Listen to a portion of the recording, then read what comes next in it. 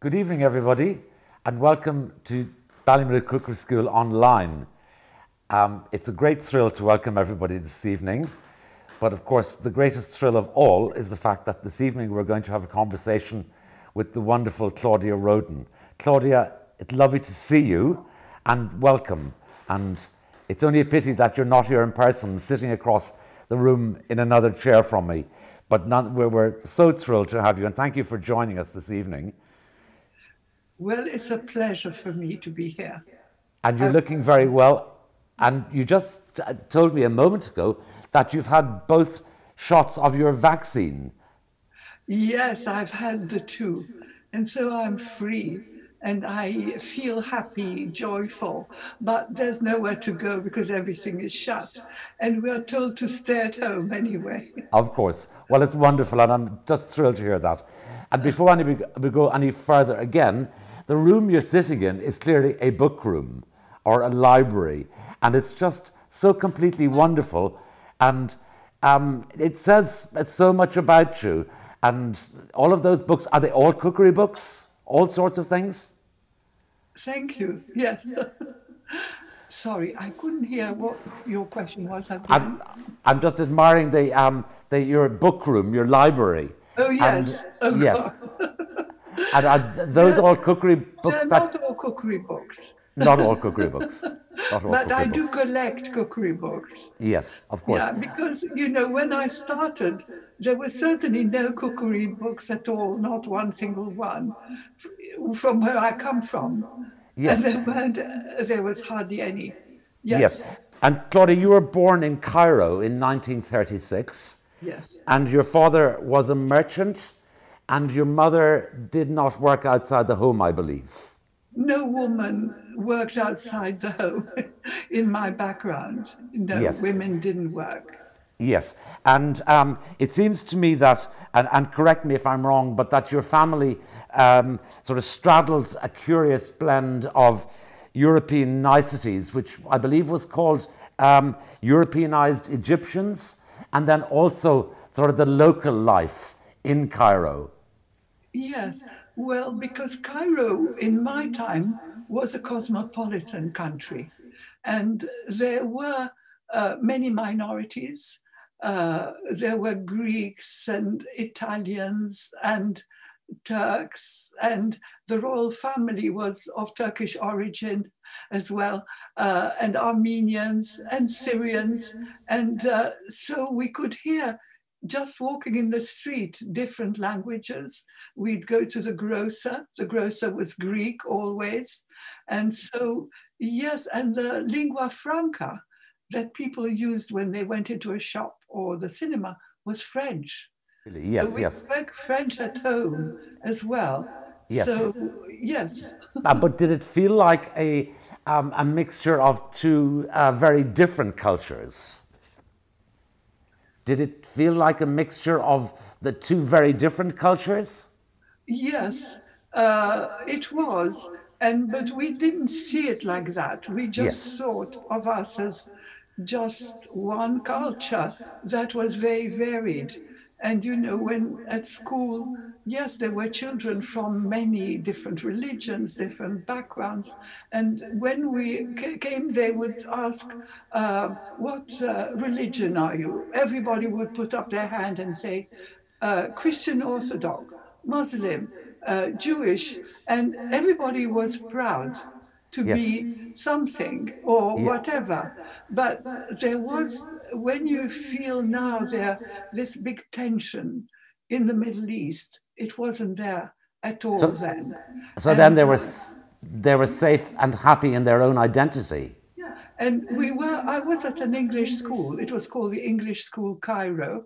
And I just remember how the teachers would go around in the playground and shout at us, English only, because we were speaking many languages together, going from one to the other, because we all spoke more or less the same many languages. Wonderful advantage to be able to speak those languages. Yes. And when you were growing up, Claudia, who cooked in your house? How did that work? Who cooked? Yes. Well, I had an Italian Slovene nanny, and she came before I was born, before my older brother was born. So she was always in our life. And she cooked for us when we were very little.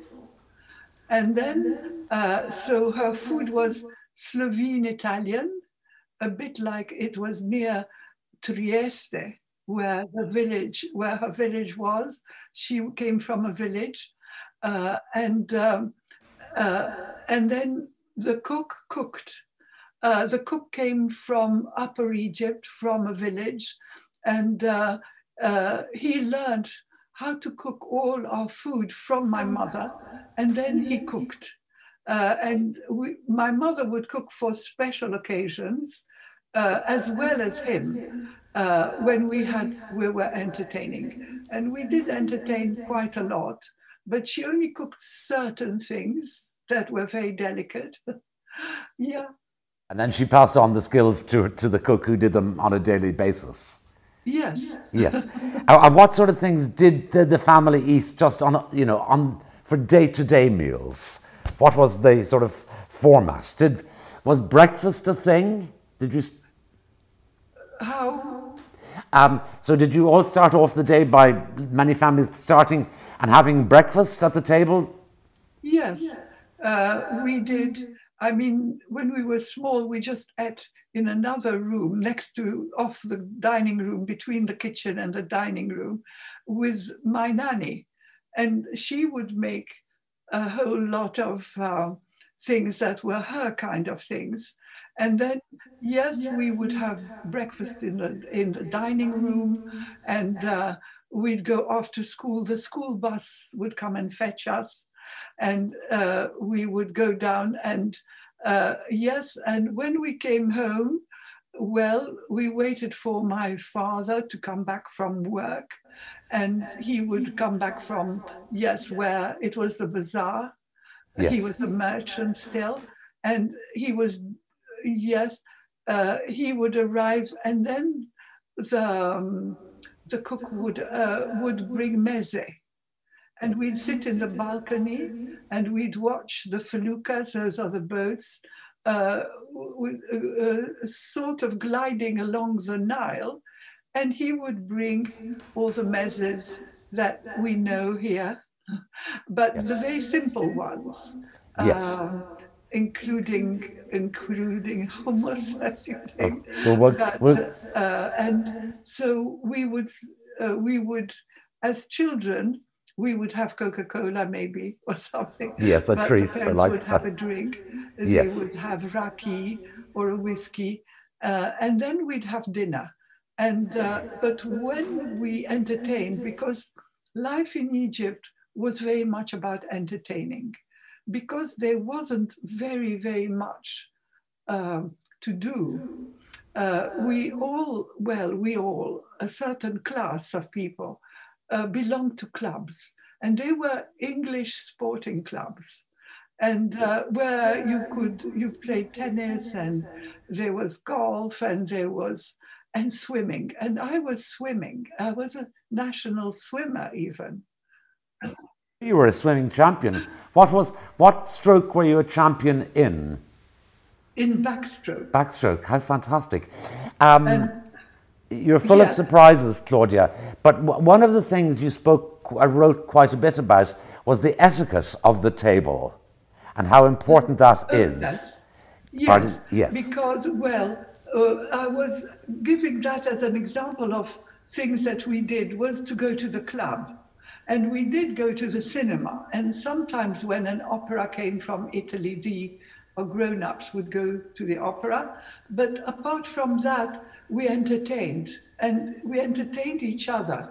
And it was what life was about. It was Yes. about really hospitality and having a big table. Yes. And And the thing is, you would make hundreds of things. yes. And I'm sorry to say that the entertaining in my family was, apart from festivities, when people came because it was a religious festival Yes. or a big event, the way they entertained was that people played cards. Oh, right, okay. And all the people we knew just played cards. And when they played cards, well, they hired little card tables to fill the whole house. And then there was this big table.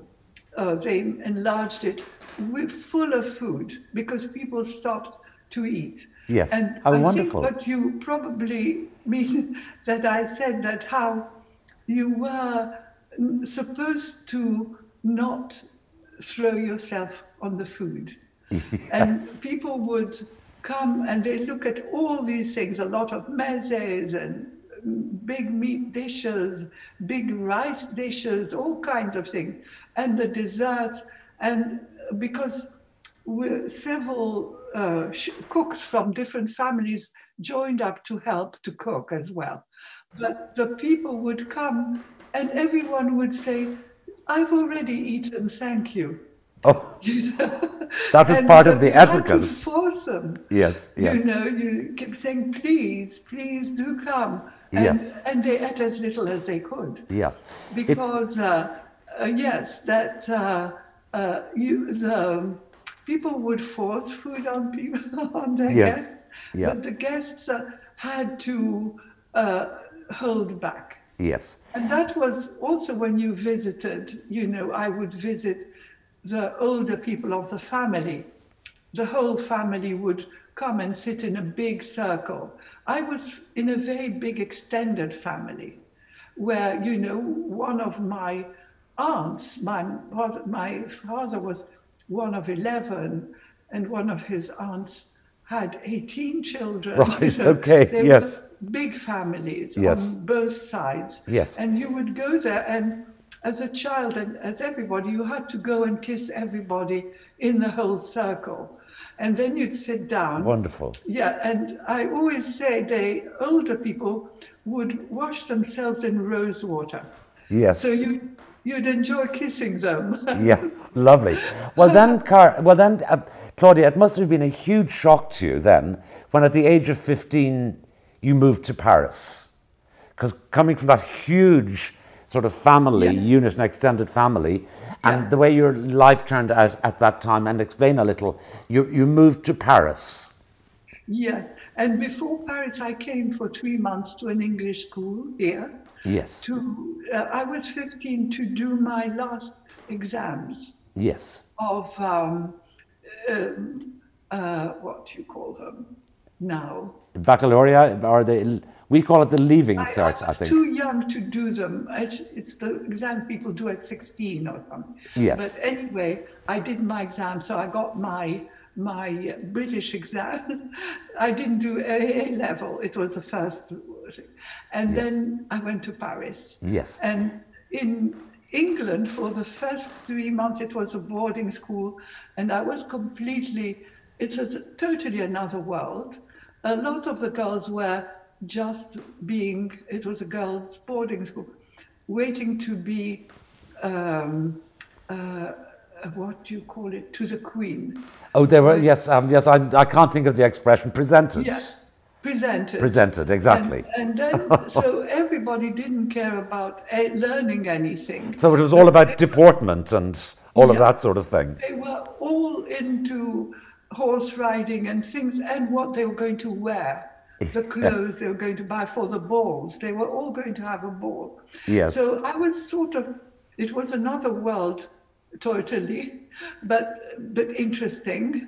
And Yes. so I got to learn about English school food at boarding school. But then in Paris, it was a big lycée. And for me, it was a fantastic 3 years.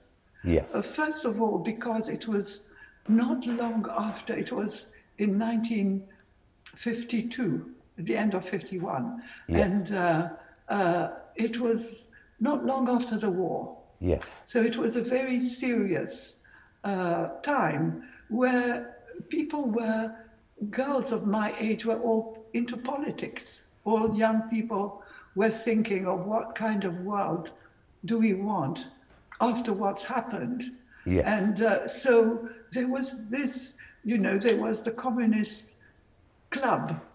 They were at the school, at the lycée. Yes. I was We remember. Who were boarders.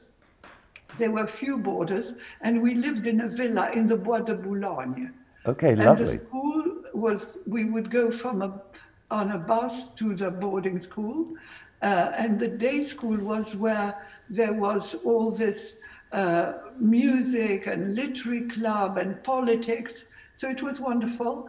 And every weekend I could go out, and I went out and hung around Paris for 3 years and stayed wherever I could, wherever any day girls could let us stay the night. I was with 2 brothers. Yes. Was there a moment when you were in Paris? I mean, did you go to restaurants? Yes.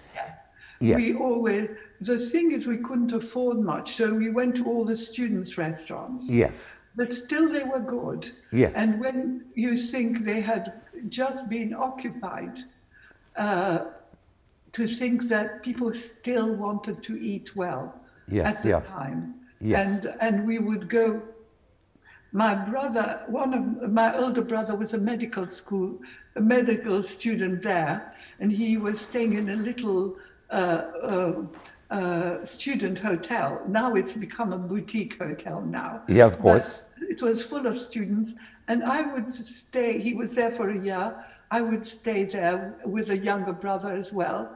We would sleep in his room or next to it. Yes. And and we would meet a whole lot of young people, and we were always eating out. And that was sort of a fantastic experience. Yeah. So then you moved back to London. Yeah. And when you moved back to London, you went to art school. Was that immediately? Yes, to St. Martin's Art School. Yes. And that was also for me a fantastic time. I was there just for 2 years. And during that time, I was in a flat with my 2 brothers, and I was cooking there for them and our friends. And that time for me was when I started cooking, and I was popular for that. Of course. Because people remember now. I still have friends from those days, and they say, we remember your stuffed vine leaves, your stuffed vegetables, of your course they phyllo. Do. I was doing things that nobody had ever seen. Yes. And you couldn't buy phyllo then. Yes. It didn't exist except in a place in Camden Town or Kentish Town. Yes.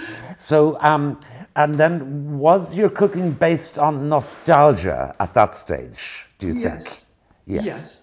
And in France, I also, for me, when I say I started my first book, which isn't quite true, but where I used to go to a cousin in Paris who had just married, and he was a journalist, and every Sunday he would make full medames. Yes. Full medames was broad beans, dried broad bean dish, and this was sort of the national dish of Egypt. And in Egypt, we would eat it outdoors, really, in the street. But there, every Sunday, we would go and he would make it out of a tin. It means he didn't really cook, but it was a whole ritual of the beans. And you also cooked a hard-boiled egg to go with it. And you dressed it with olive oil and garlic and lemon juice.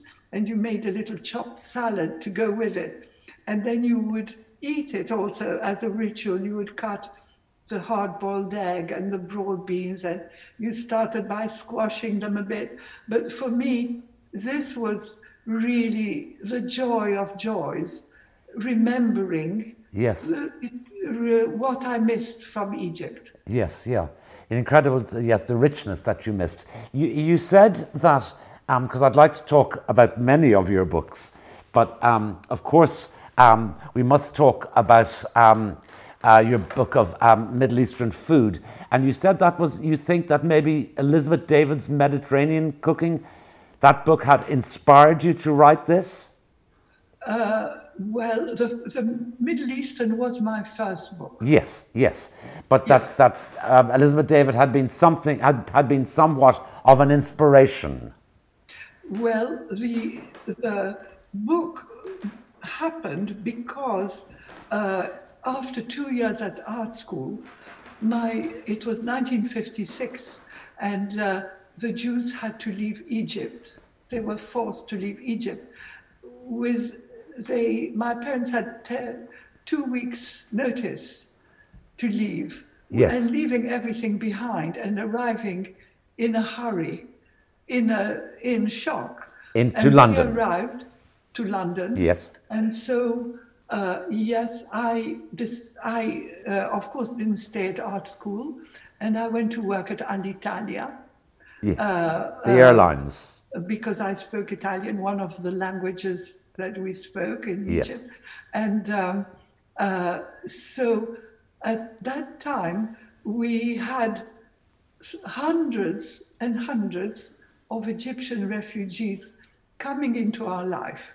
They were all my relatives who were gradually coming. They didn't all come in 2 weeks. They came gradually over several years. I mean, they did come quickly, but they didn't all come to London. Some of them went to France, some of them to Paris. They went where they could go, and then they weren't always allowed to stay. They had to ask for, they were asylum seekers. Yes. In those days, it wasn't so dramatic because people did accept them more easily, of course. Yes. But so for quite a few years, I was inundated in our lives in London, first at my parents', and even when I had my own home and I had married, we were seeing all these people who were from Egypt. And what happened very early on, that I noticed that people exchanged recipes.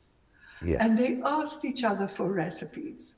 And the thing is, they didn't have the same recipes because the Jewish community in particular, apart from all these minorities, the Jewish community itself was like a mosaic from people, families from all over the Ottoman world who had Yes. come to Egypt when the Suez Canal was built and the Ottoman Empire was crumbling. Egypt had become the golden place to come to for merchants, but for everything. Yes. For the cotton trade, it was the booming place.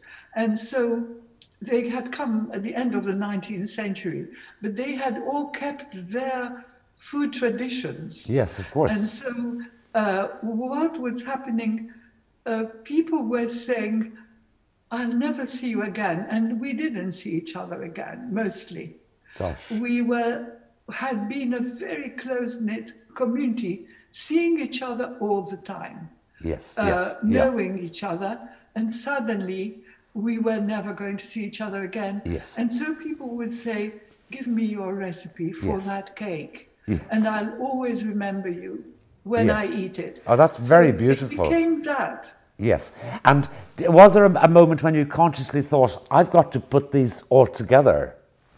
Exactly. Yes. And because we had not a single cookbook, not a single recipe was printed, Yes. we didn't know if we would ever eat the kind of foods that we knew.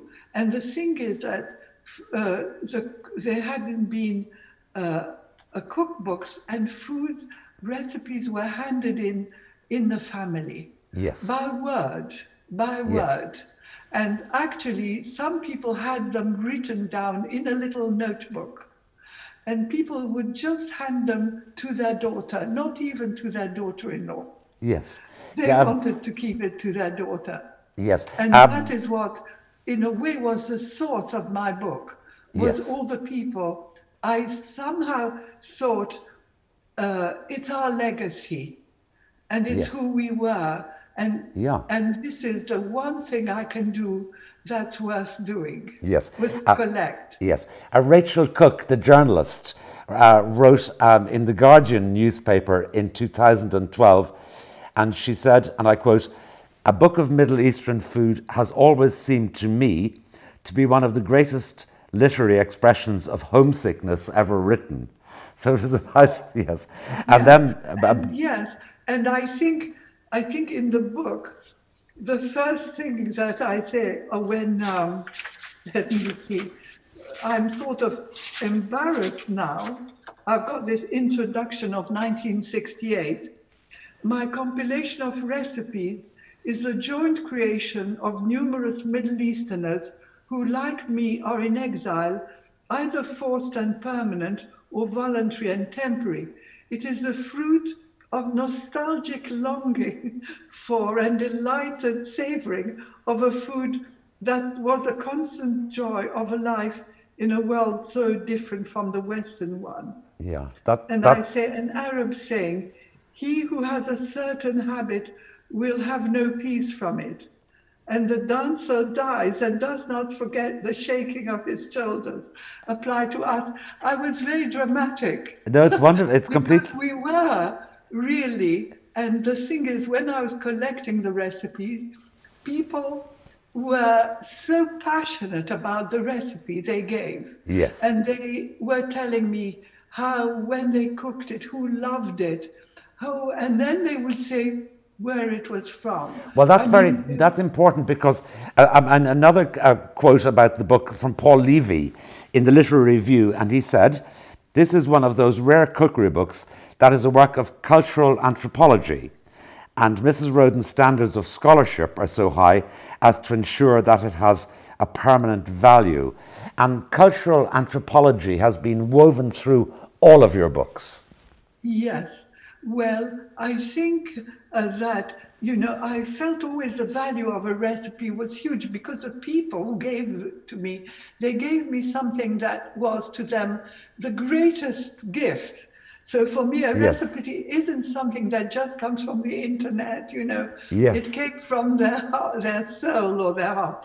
But because people were telling me, this is from my grandmother in Izmir, this is from something from Istanbul. People told me about where they came from. Yes. And I also realized that everybody was saying baklava was theirs, from Iran, from Iraq, so I realized that there was a connection that dishes moved and so on. Yes. But I think when I really became interested in the ethnography, I didn't realize it was ethnography. But when I went to the British Library looking for a book of Arab cooking, because we were desperate to learn more, to find more, and the librarian said, "Come tomorrow and I'll have a list." And when I came, he had no contemporary cookbook. How extraordinary, yeah. Or of the Middle East at all. Yes. In the British Library, from any country. And all he had were, they had there manuscripts of the 13th century of Arab cuisine. Yes. And he also had two publications. They were by scholars. One was a scholar, a British scholar, Professor Arbery, who had found a cookery book in Baghdad. He called it the Baghdad Cookery Book. And he translated all the recipes from the 13th century. And some of them dated back earlier. And but he had put poems and stories and things in his to describe the time. Yes. And another, a Frenchman who I think had the biggest influence on me, called Maxime Rodinson. He was a sociologist, and French sociologist, and he was, during the war, he was in the French army in Syria, And he was, because the war started while they were there, Syria was then protectorate of France. Yes. He was, all the armies outside of France were told, don't come, because they were occupied. And so he was stuck in Damascus for several years, and he decided to do his PhD. And he went and he found a document of a Syrian cookbook from the 13th century. Good Lord. And he, as a sociologist, wrote a sociological, it was like his PhD or something. Yes. Yeah. About how can you tell from this cookbook about this society of the time. And then he talked about, you could see that it was a court cuisine. Yes. And what kind of court, and what kind of trade, what kind of, all kinds of things. Yes. And I really thought, yes, this is what food as well. And I just felt everything that I ever learn, I want to pass on. Yes. I have this burning thing. Well, all of your books have all of them, the common thing that they transport you. You know, it's not just a recipe, recipes for a dish. It's a transportative experience, really. I mean, you know, it's a magic carpet. That's a bit of a cliched word to use, but it's a magic carpet. I'm going to ask you, Claudia, if you wouldn't mind, because I'd love you to read a tiny little bit, if you don't mind, which I've picked out because I'm sure people who are listening would love to hear your voice saying your words, and just read as little or as much as you want. So I think you're going to read a little about kibbeh. About kibbeh, yes. So kibbeh, I don't know how to read well, but you will excuse me. I'm sure you read beautifully. Kibbeh is the great love of the inhabitants of the Fertile Crescent. It is the national dish of Syria and Lebanon, and Iraq boasts of dozens of kubba. There are innumerable versions of this family of dishes that epitomize the food of the area.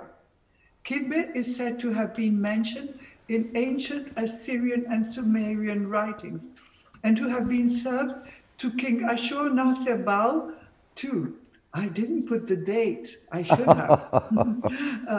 But today, the daily life of the people revolves around its preparation, a dramatic ritual, the pounding of the meat and wheat, because that's what it is, in a stone or metal mortar with a heavy metal pestle, is a sound that wakens one in the morning and lulls one to sleep in the afternoon.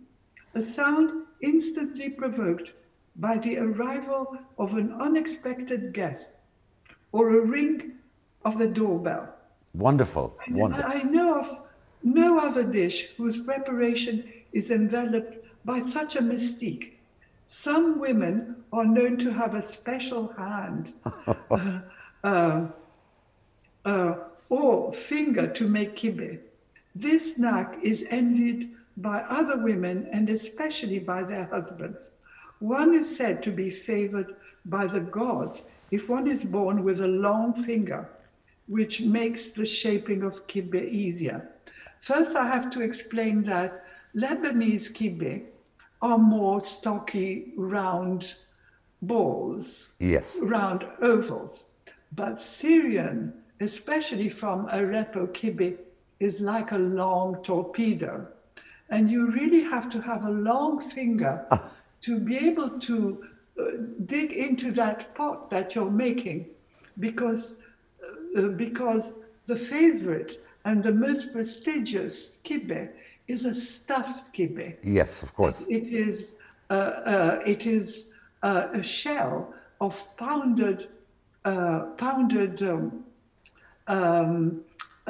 wheat and pounded bulgur and meat, and inside it is fried onions, fried minced meat with all kinds of spices, sometimes pine nuts, occasionally raisins, and deep fried. Delicious. Now, this is the ideal. Now, Egypt was not Syria, but in my father's district, where it was like a little Syria in Cairo, that is what life was. You would hear the the pounding. Pounding, yes. Of course, now we do it all in a blender. Yes, And yes. it's much easier. Yeah. But for me, this also, I remember the thing about who made a fine, you had to make a very fine shell and a long one. And you know, gave cookery courses once in my house. Yes. Before I came to Ballymaloe to teach, and I was teaching how to make kibbe. And telling them it has to be long and thin. And there was an American girl who was there on the course, and she's devised a way of making it by making a flat thing, flat oblong, yes, on a plate, and then putting the filling inside and then closing it. Yes. And so I brought it to one of them that she made to my father, who lived nearby, and my parents lived nearby. And I said, look, this is how she made it. We didn't need to have a long finger. For all of that time. I'm sorry, but it's cheating. Yes, yes, it is. He didn't want to know that. That's a wonderful story. Claudia, we could talk about Middle Eastern cooking actually for a week, but I want to talk about some of your other books. And I'd love to talk about the Book of Jewish Foods, which you've described as being really a kind of it could have been a whole lifetime of work. It's a sort of an extraordinary work. And you've said a few curious things. For example, you said once when you were presenting at the Oxford Symposium on food some time ago, you were giving a talk entitled Israel, a Changing Mosaic. And you said there's really no such thing as Jewish foods. Local regional food becomes Jewish when it travels with Jews to new homelands. I should interject by saying that this book, of course, was highly decorated, and you and your books have won so many awards all over the world, you know, that goes without saying, I think. Yes, it had 9 awards in the end because it got a recent one as well, a few years ago in Israel. Yes. For the food, the influence on the chefs. Yes. In Israel. But yes, I did think the Jews didn't have their own cuisine and that we never knew what was ours anyway. But I thought, yes, it is the food that they eat wherever their homeland is, and they bring it somewhere else. And then it was Jill Norman, who was at Penguin Books, who asked me to do the book. And I said, no, there's no such thing. But then I became interested, and then I became obsessed with finding more and more Jewish dishes. And I wouldn't give up until I was forced to give up after 15 years. And then by my American publisher who had taken over the pressure. By then they wanted the book. Yeah, saying, give it to me anyway. I said, no, there's some more. There will be some more. And so she said, you just make it your odyssey, and it's what you do. And now, when I've traveled sometimes, or even when I've given a talk, and before, people would always tell me when I was researching it, there's no such thing as Jewish food. But then, once I did it, people were always telling me, you forgot the Jews of Afghanistan. Yes. And I forgot actually the Jews of Holland. And I have written a whole new chapter and for the Jews of Holland. Yes, and they've got it in their Dutch edition. Yes. With all their recipes. How and wonderful. The same, I have got more French ones of the Algerian community, because I thought the Moroccans do better food than the Algerians. Yes. So it was enough to do the Moroccan Jews. Yes. But no, there was Algerian Jewish that was special. Yes. So I was forced to add that. Yes, yeah. It's an astonishing work. Actually, before this evening's talk, I don't know if you can see, but I went out to the garden. It's pouring rain here. It's been pouring rain for a month. But anyway, to pick a few little crocuses, which are bravely just coming up. and showing their little sort of saffron stigmas just sort of poking out. I thought they were kind of I thought it was an appropriate flower to have sitting on top of a book of your stack of books. Anyway, there you go. So, did you find being a cookery writer, was it a precarious profession at any stage? Sorry, Being a cookery writer, was it a precarious position to be in it? Writer, yes, it was precarious, and I also was a single mom with 3 children, yes, and unsupported, totally unsupported. So I had to earn. Yes, and it was lucky that when because I became I was asked by magazines and newspapers. I have to say that I had to go knocking at doors to ask to write for magazines and publications.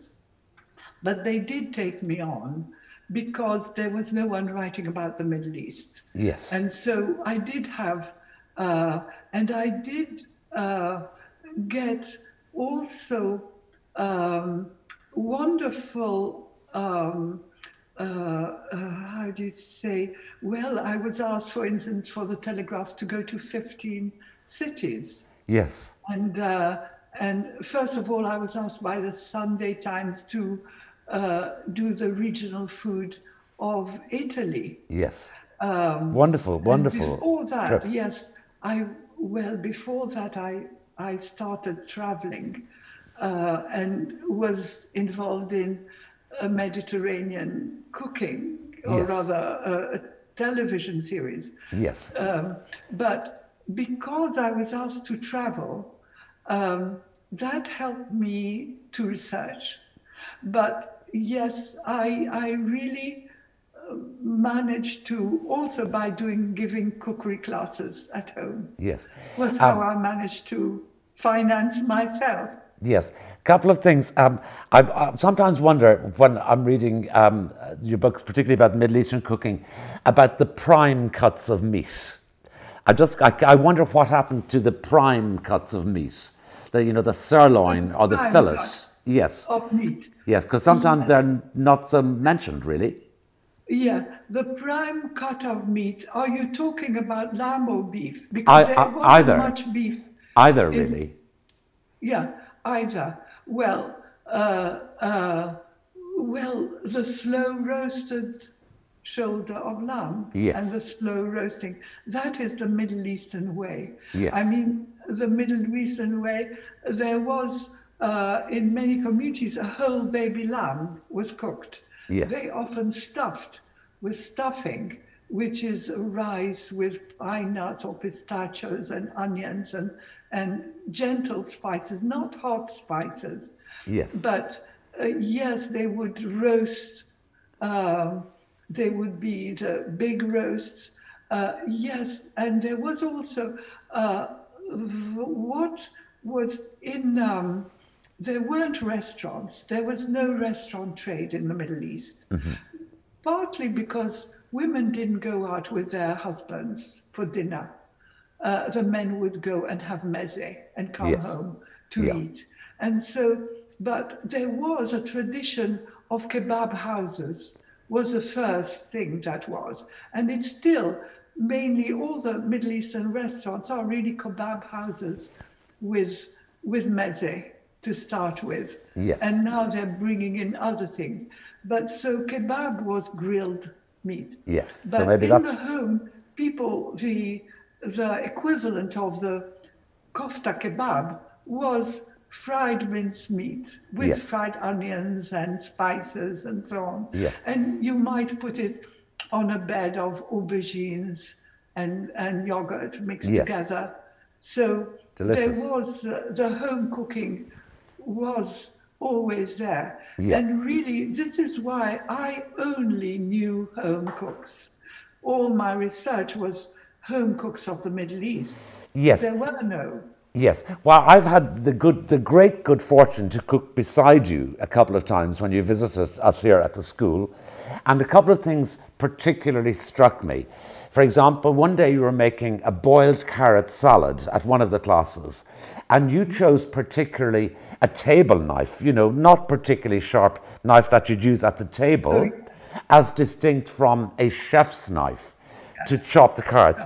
And I was thinking about this, and it without doubt affected the texture of the chopped carrot, and hence it would affect the flavour. And I've often wondered, you know, how you sort of feel about that. Do you know what I mean? Yes, yes. The thing is, I know Allegra McEvedy came to my house once, and she said, well, because she's big on knives, she wrote a whole book on knives, and she said, what is your favorite knife? And I showed her a little knife, you know. She said, Claudia, are you mad? You know. And yes, yes, I think now I have learned from chefs how to improve on the food. But yes. I think to me that the choice of that sort of blunt knife was the correct knife for the texture of the dish. And I really believe this because I've traveled a lot in North Africa and Morocco, and I've seen a lot of people cooking in their own homes, women cooking in their own homes, they don't use chefy equipment. And there's a sort of I could get in trouble for saying this, but there's sort of a femininity to some of the food because it's not sharp and edgy and chefy. Does that make sense? Is that nonsense? No, it does make sense. Okay. Yeah. But you know, what I found is, for instance, in Morocco now, it was always women who were cooks, and yes. it still is. Yeah. And I went, actually, when I was traveling, I went to a cookery school, and they were all women. The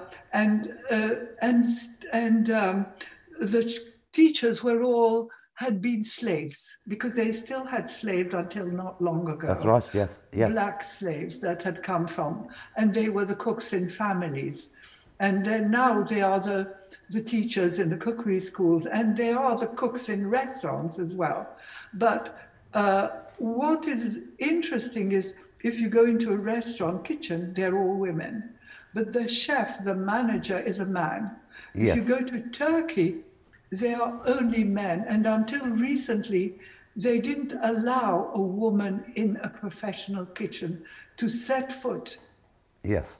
Well, I've eaten in those wonderful... Now it's a lot of women are having their own restaurants. Yes. Well, there's that wonderful restaurant, I'm sure you've eaten there, called Al Fasia in Marrakesh, where all of the cooks are women. Claudia, we've got a question from one of our lovely teachers here, wondering what is your favorite savory dish and what's your favorite sweet dish? Or is that an impossible question? A favorite dish? Yes. It's an impossible question. Now, actually, I've just finished a book where I suppose my favorite dishes are in there, but I never could answer. But yes, today I sent off my manuscript, the proofs. It's all finished. What is this book going to be, Claudia? It's called Med. Med. But it's MED. And because that's what they wanted to call it. But yes, I think my favorite dish, it's very difficult because I have cooked thousands. Yes. And each time I start a new book, whether it's in Spain or when it was Italy, I was discovering, I just think this is what I want to eat forever. Yes, I know exactly what you mean. Very difficult. Yes. But let's say maybe the ones that I feel affectionate about are the ones of my family. Yes. that are nostalgic. And yes, of one course. I could say is, nearly all the recipes that I have become famous, or now everybody knows them better than me. But Claudia, but one that nobody is making, except I think Sami Tamimi did it in his last book, is Konafa. Yes. Konafa is these, and I think they are using it a lot in Honey and Co. Yes. It is these very fine shredded, or rather like very fine vermicelli. Yes, like a pastry. Yes. Like kadaifi. Gaddafi, yes, And exactly. that we made it stuffed with a cream. Well, Claudia, you're having difficulty remembering what your favorite dish is, but none of us have any difficulty remembering the favorite dishes of yours that we cook all of the time. Because, you've given us so many dishes that we adore, not just for I us think, here in Cork, yeah, for people all over the world. And yeah. we could go on talking not just for hours, but for weeks, but we don't have time. And it's been such an absolute pleasure. We only sort of we didn't even tip the top of the iceberg in terms of the breadth and depth of what it is that you have written about and cooked. But thank you for the words and thank you for the pleasure. And I hope we'll see you in Cork soon as we are all allowed to do that again. And I send you much love and thank you for all the joy that you've given to us and to cooks all over the world. Thanks so much, Claudia. Thank you. It was a great pleasure to talk to you. Thank you.